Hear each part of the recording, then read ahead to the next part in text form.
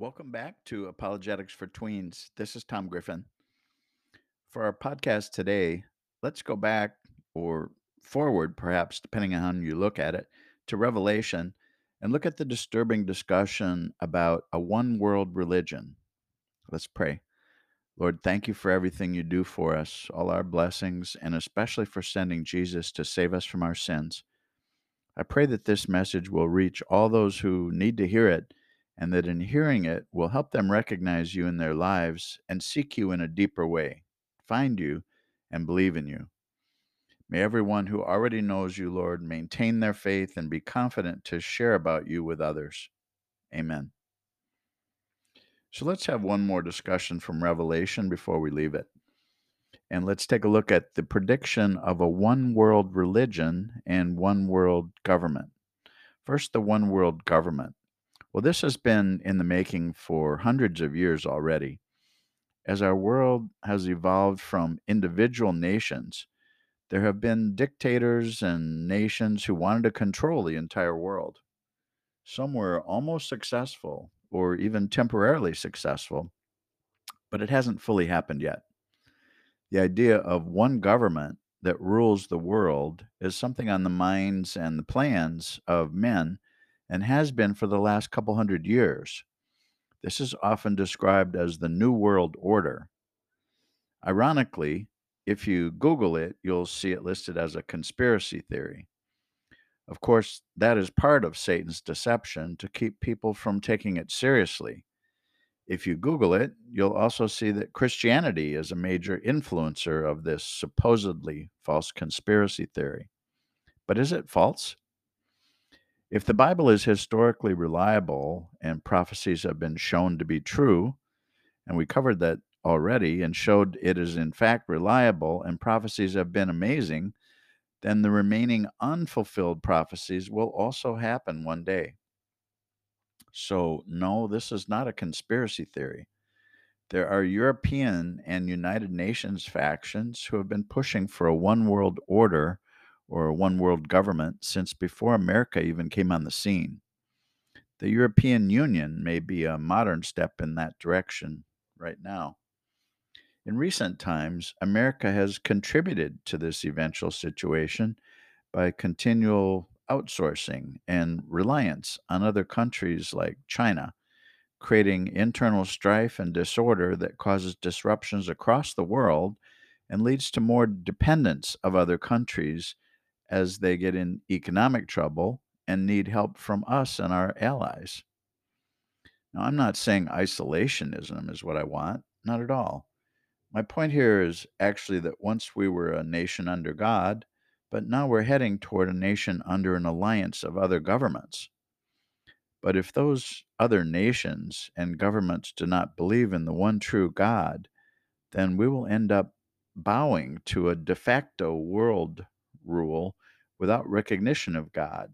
And that will be detrimental for us and for the world. And that's what Revelation predicts about the one world order or one world government.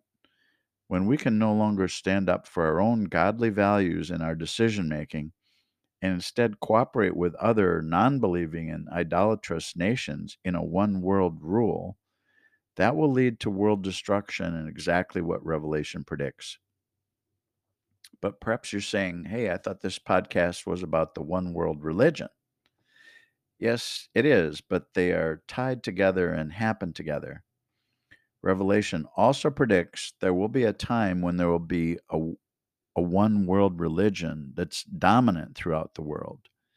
That religion will be the support mechanism of the one world government to get the people to follow along blindly. Now, to be clear, the Bible does not tell us what that religion is. Maybe it's not a particular religion, but some combination. Let's see what Revelation does say, and then I'll give you my view, which is merely conjecture of where this may be heading. We talked about the Antichrist. At some point, the Antichrist breaks the 7 year peace treaty with Israel in the Middle East during the tribulation period of God's wrath.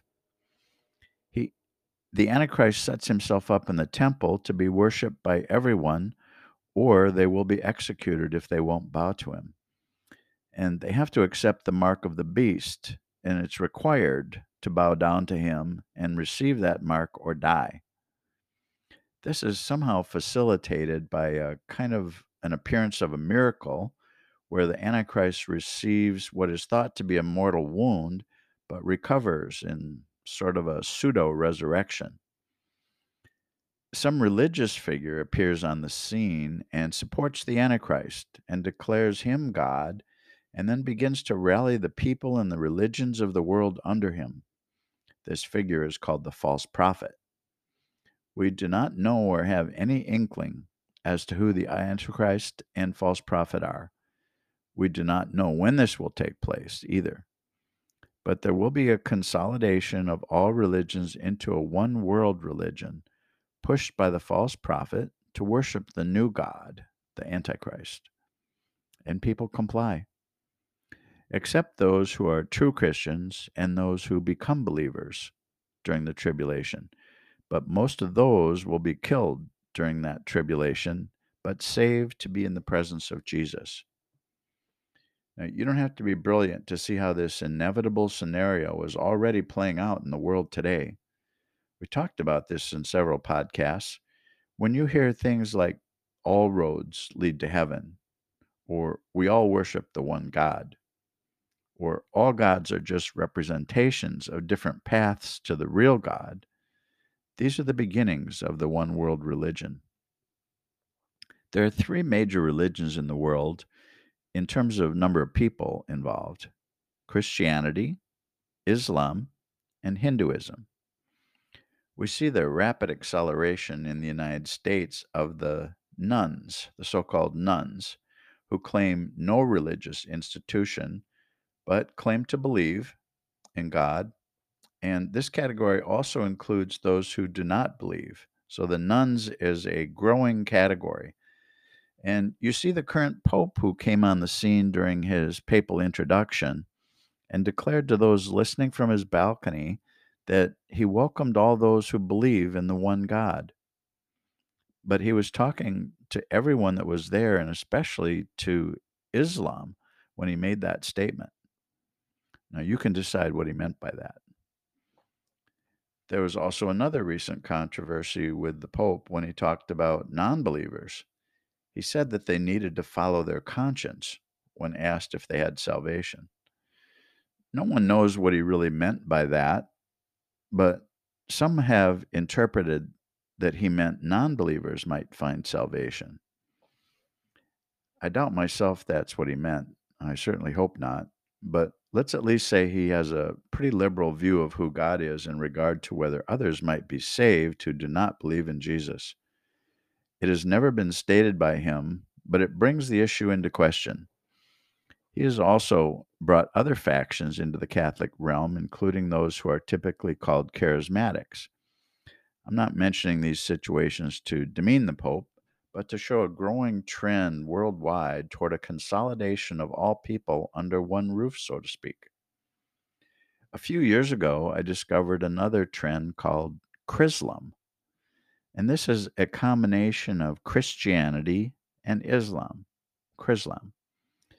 There was an event in dozens of churches around the country, mostly in the Sun Belt, where certain churches supported the idea of worship and services that included sermons and scriptures from both of the religions, Christianity and Islam, during the same service, with both Holy Scriptures available simultaneously, as though we worship the same God. But we do not worship the same God. Jesus is God, but they don't believe that. My point here is that there's a trend to consolidate all religions as belief in the one God, regardless of the nature of who those religions claim that God is. So perhaps that's the beginning of the one world religion, beginning with Christianity and Islam and the nuns. It wouldn't be a stretch for atheists to become part of it if they were led to believe a miracle had truly happened. Of course, they don't believe miracles are possible, but what if they thought one actually did happen? And then I don't want to leave out the Hindus. This religion already accepts many gods and welcomes the Christian God. It wouldn't be a stretch to suggest they could be swayed to become believers in this new one world religion. Friends, that's all just my conjecture, yes, but it is based on trends of actual events taking place. How do you think the one world government and one world religion will come about? However, it happens, we know it will happen because the Bible can be trusted and it's true. Be prepared, friends. Take care until next time.